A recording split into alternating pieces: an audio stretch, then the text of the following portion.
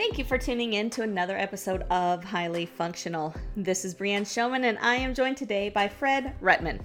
Fred and I had a great conversation about intermittent fasting, but not from a weight loss or performance standpoint, more from a healing and recovery standpoint. Whether you are an athlete, a clinician, or a coach, I think you'll find this conversation highly valuable. So let's tune in. Fred, thank you for joining me today. How are you? I am great, thanks. How are you? I'm doing amazing. I'm excited to have you on here and talk to you.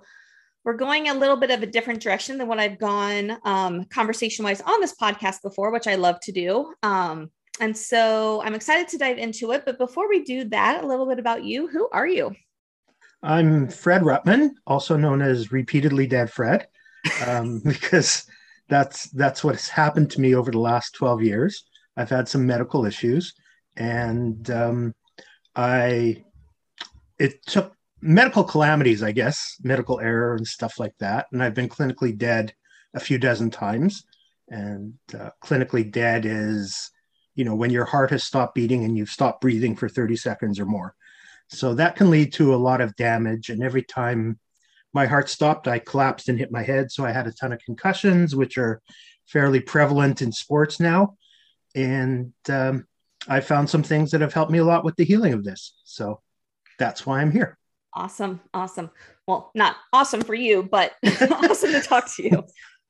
I just want to go into first, because I think a lot of people don't truly realize the impact that concussions can have on people. Like, we all, hear about the foggy brain or the stars or the things that can happen, but what other things, that we don't really think about are involved with the concussion symptoms? Well, my concussions were a little different because I had a number of them in rapid succession, whereas most people only get, one, and they, depending on the severity, it affects that. So I had the compounding issues. I lost memory. I lost part of my ability to speak. I was slurring my words. I lost a lot of my balance. I lost my depth perception. I lost fine motor control.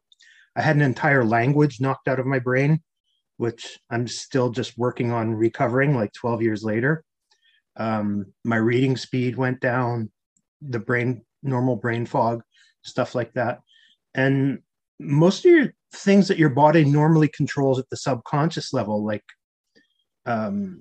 how much you sweat, like your tolerance to hot and cold and things like that, also got knocked out. My circadian rhythm got totally reversed. I used to be very much a morning person. Now I can almost never get up before 8 a.m. It's really, really a strange change to your life. As we were talking before, you want to get back to your normalcy after your vacation, and my normalcy is pretty much gone. So. Yeah, I never realized that was what could be impacted by concussions, but that would definitely be a change, especially if someone's a morning person or a night person, to all of a sudden have a switch of their routine. Mm-hmm. Mm-hmm.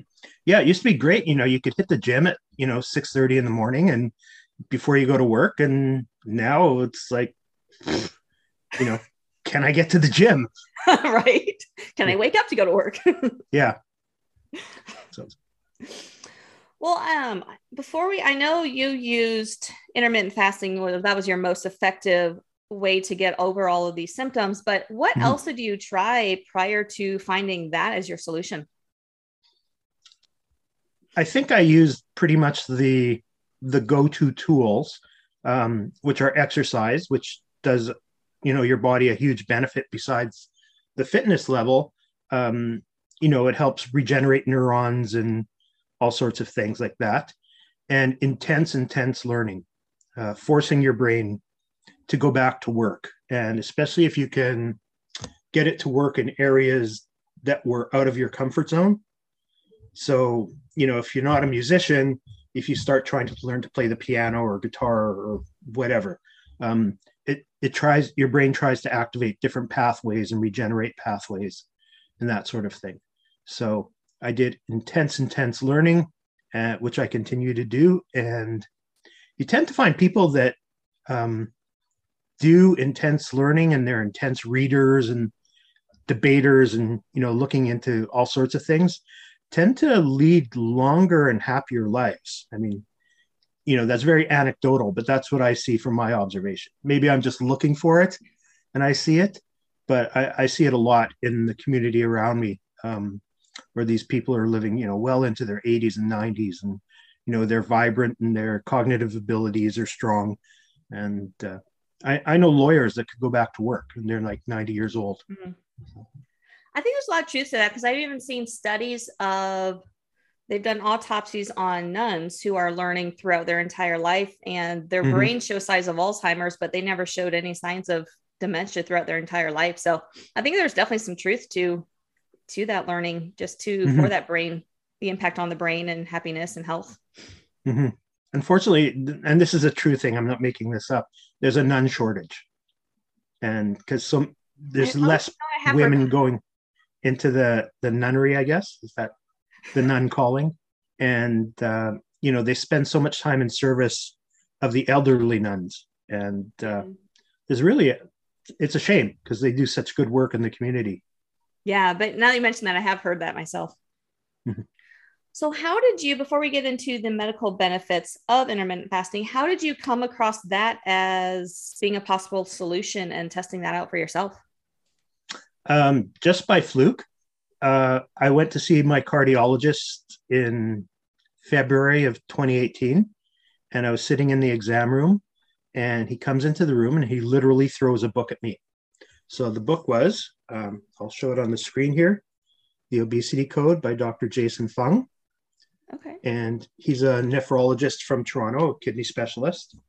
And he started implementing it with his patients that had a lot of type 2 diabetes, because they have neuropathy and they lose kidneys and limbs, and just spiral into a terrible quality of life as they get older and their diabetes gets worse.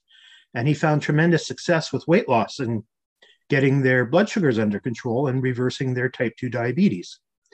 So he did a presentation at my hospital, or the hospital where my doctors worked, and they all bought in. So their buy-in was, for the weight loss part of it. They had no idea about the other health benefits of it. So the doctor throws the book at me and he says, buy this, read this, do this. But then he gives me the medical disclaimer. After you talk to all your other doctors and make sure, we can keep your meds under control and there's no, side effects and stuff like that. And so anybody that may or decide to do this in the future, please do it with your, proper health professional. And, if you have a history of eating disorders or you're pregnant or breastfeeding, probably not a good idea. So good disclaimer. So it took about 2 months for all my doctors to get together and give me the okay to this. And I started very conservatively on a 12-12 schedule. So that means I was only fasting for 12 hours and I had a 12-hour window where I could eat. Now, most people get excited. I can eat for 12 hours? No, no, you don't eat for 12 hours straight. In that 12-hour period, you can have your 2 or 3 meals or whatever. And it worked for me. I got my blood sugars and insulin medication monitored every 2 or 4 weeks. And I started that, I guess, in May 2018. By September, my body was already letting me do a 23-1. It was that fast for me. May not be that fast for other people, but it was that fast for me. And so that was September. I started doing that. So then you switch to a protocol called OMAD, 1 meal a day. And instead of trying to have your normal 3 meals and, having your 2,000 calories or whatever that is, you just eat your 1 meal and a dessert or a meal and a snack or whatever you want in that hour. And then you start your fast over again. And probably 5 months in, I noticed I had no more inflammation in my body. I used to wake up every morning and my body would just ache. So at one point I was 340 pounds. I had played a ton of hockey growing up because I'm Canadian, and it's the law. You have to play hockey. I played football and college rugby. So my body was pretty beat up. And I just thought this, every joint in my body aching was just the result of, all those impacts and carrying all that weight and everything. But it went away. And that was, 2018. And now it's mid 2022. I don't have an ache or pain in my body. Like nothing. I don't get a headache. I don't get migraines, except for, COVID over the last little while, which everybody gets. I just haven't been sick. It's quite amazing. That's awesome. My asthma went away. My sleep apnea went away. The scars from my various surgeries are fading, which is also something I can talk about later, but it's pretty common. And, I ended up as a moderator in a fasting group run by Jen Stevens, who wrote Delay, Don't Deny and Fast, Feast, Repeat, which is New York Times bestseller. And I'm holding that up for the people who are watching on YouTube, and the people who are listening to audio. You'll just have to guess. So this is usually number 1 or number 2 on the New York Times bestseller for whatever the intermittent fasting category is. So it's both her and Jason Fung vie for the top spot. And this is what I use as my Bible, Fast, Feast, Repeat. And what makes this such a great book is it tells you how to tweak. And probably in intermittent fasting, the tweaking is the most important part for people, because we have such different bioavailabilities and different genetic systems that get activated. So learning how to tweak to get the most benefit is really important. No, I'm glad you mentioned that part about the tweaking for your body, just because not that intermittent fasting is bad for anyone, but every body is a little bit different, and making sure to do it so it's going to benefit you and, help you in the right ways, I think is really important. Mm-hmm. And if people are wondering, well, why would it be different for me than you? What we're learning is this all goes back to your gut biome. And, we all have trillions of bacteria in our digestive tract. And that's essentially what runs your body. And, they're sending out all sorts of different neurotransmitters throughout your body and telling your brain to do this. And if you have a craving for something, it's usually because one of those bacterial groups are sending really strong messages. And I hope I get his name right. I think he's an Israeli researcher, Dr. Iran Elanov, something like that. He says when people do the weight regain after they've done a diet per se, it's because these bacteria want to get back to past their homeostasis, and they signal your body to have these cravings and get you to binge and all sorts of things. They're crafty little buggers.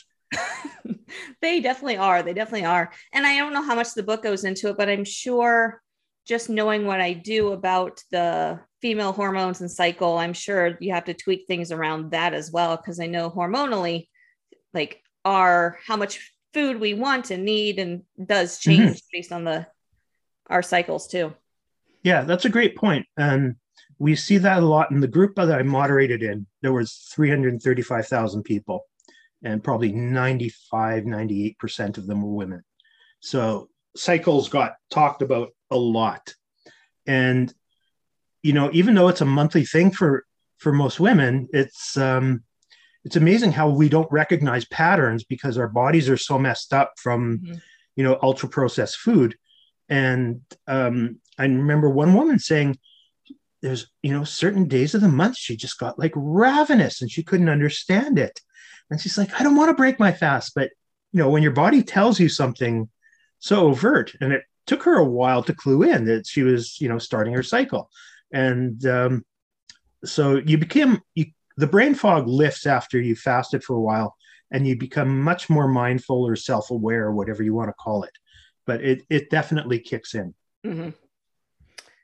Um, yeah, it's really funny because it wasn't until more recently that I started like really tracking my food intake because of my training, but I really started noticing those patterns of those ravenous days because all of a sudden I'm like, I've eaten a ton today. Mm-hmm. And sometimes you have to. Yeah. Oh, absolutely. You just have to listen to what your body's telling you. Yeah, if your body decides it's going to work on, muscle rebuild and stuff like that for, 3, 4, 5 days, above its normal rates, you're going to need more input. Yeah, absolutely. Absolutely. Let's take a quick break to talk about Power Insole. When I first heard about this product, I was automatically turned off because of the name. I thought it helped support the foot, which was a huge no for me. I quickly found out I was wrong. Power Insole is a 2x2 gel pad that goes inside your shoe that works on your body's cells to help improve your recovery and your performance. I've been testing this out for a couple weeks now and really am amazed by the results. Like, my body just feels better, my legs don't feel as heavy. And one really cool thing is you can put it on an area that's maybe injured or just achy, and that pain and stiffness goes away quickly, or at least it did for me, which I thought was awesome. If you are looking for just a simple, easy way that you can enhance your recovery and your performance, I really encourage you to check out Power Insole and give it a test ride for yourself. You can find more information about them and pick up one for yourself at getyourfixpt.com/powerinsole. And if you use code GETYOURFIX at checkout, you can save 10%. You can also go to my partners page, getyourfixpt/partners, and find the link directly to Power Insole as well as all my other partners. And now let's get back to the show. Well, let's dive into some of the medical things that do happen, because we all know with intermittent fasting, the weight loss benefits and that sort of thing. But talking about more of the medical side of things, what's happening internally into the body for the healing and recovery processes that happen? Okay. The first thing that happens when you intermittent fast is your insulin levels, your basal insulin levels decrease. And that's if your basal insulin levels are too high, that's when you get into metabolic syndrome and type 2 diabetes and things like that. It's a self-perpetuating system where your body becomes addicted to insulin, basically, and it keeps trying to get you to produce more and more, and it throws all your other hormones out of whack for the most part. That's a big generalization, but that's the general understanding.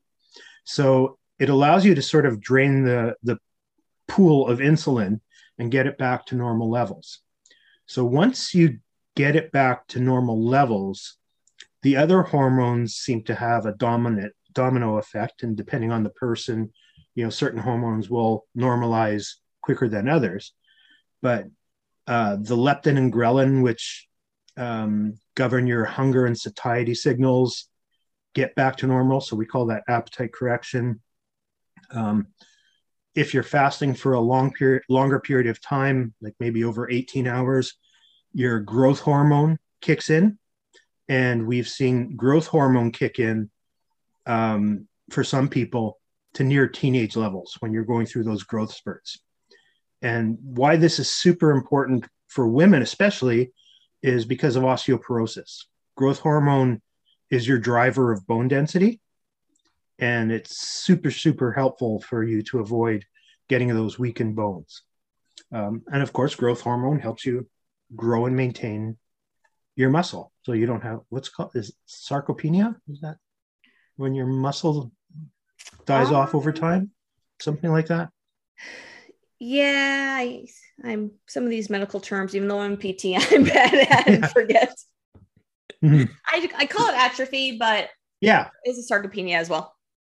Yeah, so it's it won't eliminate it because there's no way to eliminate it for sure. But adding that extra growth hormone and having your body recognize it needs to produce more of it is huge, and it helps the muscles repair faster and all the other things that growth hormone does. It helps moderate your cortisol levels, which is your stress hormone. And adrenaline and all sorts of other things. So that, there's dozens of hormones way beyond anything I can talk about, but it's all these things get activated. Okay. And you just start feeling a lot better. Definitely. As you're talking, it made me think, I know you mentioned pregnancy, breastfeeding. Are there any other populations or people that like this just is not safe for people to do? The general guidance is that if you've had an eating disorder, however you define that, you really either shouldn't do it or only do it under strict medical supervision. Because a lot of people will tend to get caught up in the chase and they start thinking, well, if I can fast for 20 hours, 25 hours should be better. Mm-hmm. And that may not be better for you, or 30 hours or 60 hours or whatever. So, and I'm not an expert in eating disorders, but that's part of the problem is we don't recognize the signals, and we can go overboard and not read our body signals properly, and then you get into trouble. Mm-hmm. I can see how that'd be a problem, definitely. You mentioned in passing earlier the scar tissue decreasing. I would love for you to talk about how that's happening. Our our body has a process called autophagy, or depending if you're from out of the US, autophagy. And it's a system that's working 24/7 in everybody. And what it does is it hunts down folded proteins. And folded proteins are proteins that didn't get put to work properly in the body to do whatever they were supposed to do. And they end up in your cells, all these torn up bits of protein chains, and they start to clog up your cells. And, we can't feel anything that's going on in the cellular level, so we don't even know this is happening. So the autophagy process goes to clean these things out. And so it's like pouring Drano down your pipes or whatever. But when it clogs up your cells, it literally clogs up your cells, and it impairs your cell's ability to make energy. So going through the ATP cycle through my grade 11 biology memory right. and stuff like that. So everything gets messed up at the cellular level. So the more it can get rid of those proteins, the better it is for your body. And the longer you fast, the more ramped up the autophagy goes.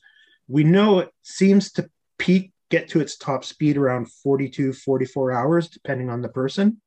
So there's more benefit. So it's like going from, driving in the school zone at 10 miles per hour to, getting onto the highway at 70 or 80 miles per hour. Okay. That's the difference in effect.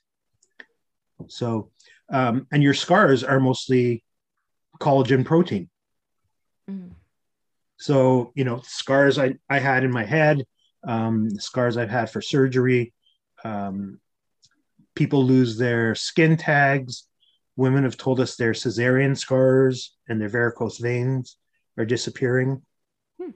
So it's pretty legit. Yeah, that's awesome. Mm-hmm.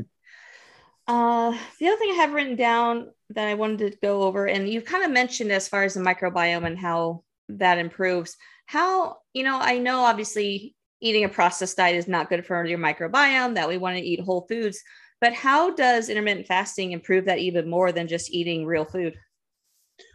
That's a great question. When your gut biome gets knocked out of kilter, so you've got more bad bacteria, it's almost like a tribal experience in your digestive tract. So, you've got all these tribes of bacteria that are fighting for dominance, and you want the large majority to be the good bacteria. But when you eat ultra processed food, they love sugar, these bad bacteria, and that's their weapon of mass destruction. And that's what throws it out of balance. Then you get leaky gut. And that's when the very thin line in your digestive tract that tries to keep these bad bacteria out of your system lets them in. And, your body becomes toxic, for lack of a better term. And your immune system gets out of whack, and it doesn't protect what it should protect. And everything just goes off kilter. So when you intermittent fast for a while, you'll find a couple of things happen. I mentioned the appetite correction, but you'll also find foods will taste different because your cells get freed up to do what they're actually supposed to do. So, for example, do you have Twizzlers licorice or something like that? Yeah. Yep, we have those. So you still love Twizzlers. Now I can't stand the taste of them. So your body starts to rejecting the ultra processed foods, and you're still responsible for what you eat and everything like that, but it makes it much easier to be responsible because your tastes change and your amount of food that you want to eat changes. So it's a really, really powerful combo. There's a lot of foods that I will eat now because they taste appealing, especially fruits and vegetables that I wouldn't have eaten, 5 years ago. And there's things that, I don't consider window worthy anymore. I like it. I like it. I know you mentioned in our previous conversation as well that intermittent fasting also activates epigenetics. Yes. So my understanding of epigenetics is we have our primary genes that we see expressed. So, your hair color, your eye color, your frame, how tall you are and stuff like that. But your body has these subsystems in the gene pool that activate things like autophagy and all sorts of other similar processes in your body that we're just starting to find out about. And one of those things is heat shock proteins. So that's an epigenetic system. Are you familiar with these? Not those by name. I mean, epigenetics, I know kind of in a very general sense, but not the heat shock proteins. So the heat shock proteins are a subsystem gets activated factor. So Dr. Rhonda Patrick is a huge proponent of saunas and regular sauna. And the research she's found and read about says regular sauna use will reduce your comorbidity factors by like 60%. And that's across the board. That's like Alzheimer's and the plaque that builds up, dementia, cardiac, everything. And that's because sitting in the sauna activates these heat shock proteins, which act as a moderate workout for most people. So if you're sitting in the sauna after you've adapted to it, again, warning, don't go into the hottest sauna you can find for an hour. When your body acclimates it, it's like doing a moderately hard workout without doing anything except sitting there and sweating. So, and it really doesn't matter which type of sauna you use, whether it's infrared or steam or, the regular dry sauna, they all have a considerably good effect on your body. Okay. That's really interesting. Mm-hmm. She's great. You broke up just a little bit in there. Okay. Right before you started about her and the sauna research. So what specifically are the heat shock proteins? What do they do for the body? They essentially mimic a moderately hard workout without you doing anything. Okay. So you get the benefit of exercise without actually having to do the exercise.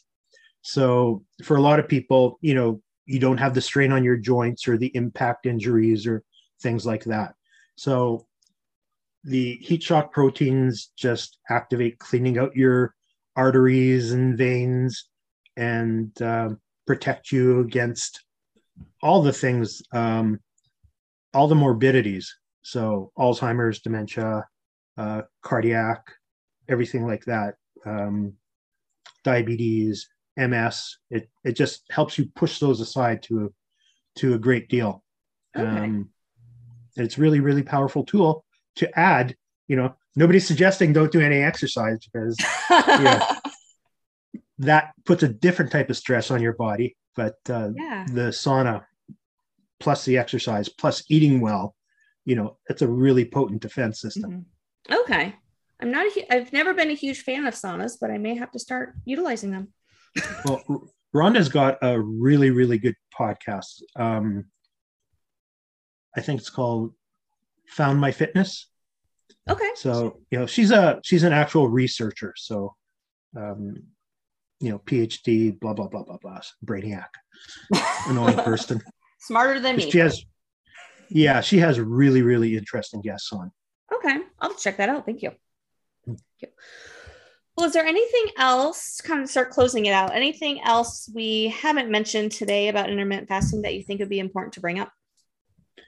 Well, you do get some weight loss, and that happens for different people and different rates. Your body, as a big generalization, tends to prioritize healing itself before it gets to the weight loss part of things. So if you have a very beat up body like I did, it might take you longer to see any results on the weight loss side. Okay. But the body goes into ketosis when you fast, which is your brain seems to prefer fueling itself off ketones as opposed to carbohydrates. And that's the part that gets rid of the brain fog and all those other issues. But your energy stores last for so long. Like, you never bonk when you're fasting once you've adapted to it. And I know many people in the group that regularly do triathlons and marathons in the fasted state. So I'm no super athlete like that. Peter Attia talks about doing his endurance swims and triathletes and in the fasted state. But I know I've done 90-minute bike rides in the Toronto heat and humidity and gone like 60, 90 minutes fairly easily. Okay. Very cool. Very cool. Well, if anyone has more questions for you about how this all works, or maybe wants to join into some of the groups that you've talked about, where can they find you or more information? They can find me on my Instagram, which is repeatedly dead Fred, or repeatedly.dead.fred@gmail, and happy to connect with anybody. And if they want to go right to the master, Jen Stevens, they can go to jenstevens.com and connect with her on there. Awesome. Well, thank you so much for your time today. This was really informative, and I think a lot of people will get some good benefits out of it. I hope so. Thanks for having me on. You're welcome. I really hope you enjoyed today's episode and got some great information from it. If you are looking for more great information, I encourage you to go check out getyourfixpt.com. There you can gain access to blog posts, other podcast interviews, my online programs, and the Race Prep Masterclass, which is for you if you are a chronically injured runner with foot and ankle issues. Once again, that is all at getyourfixpt.com. And I hope you join us next week for another great episode.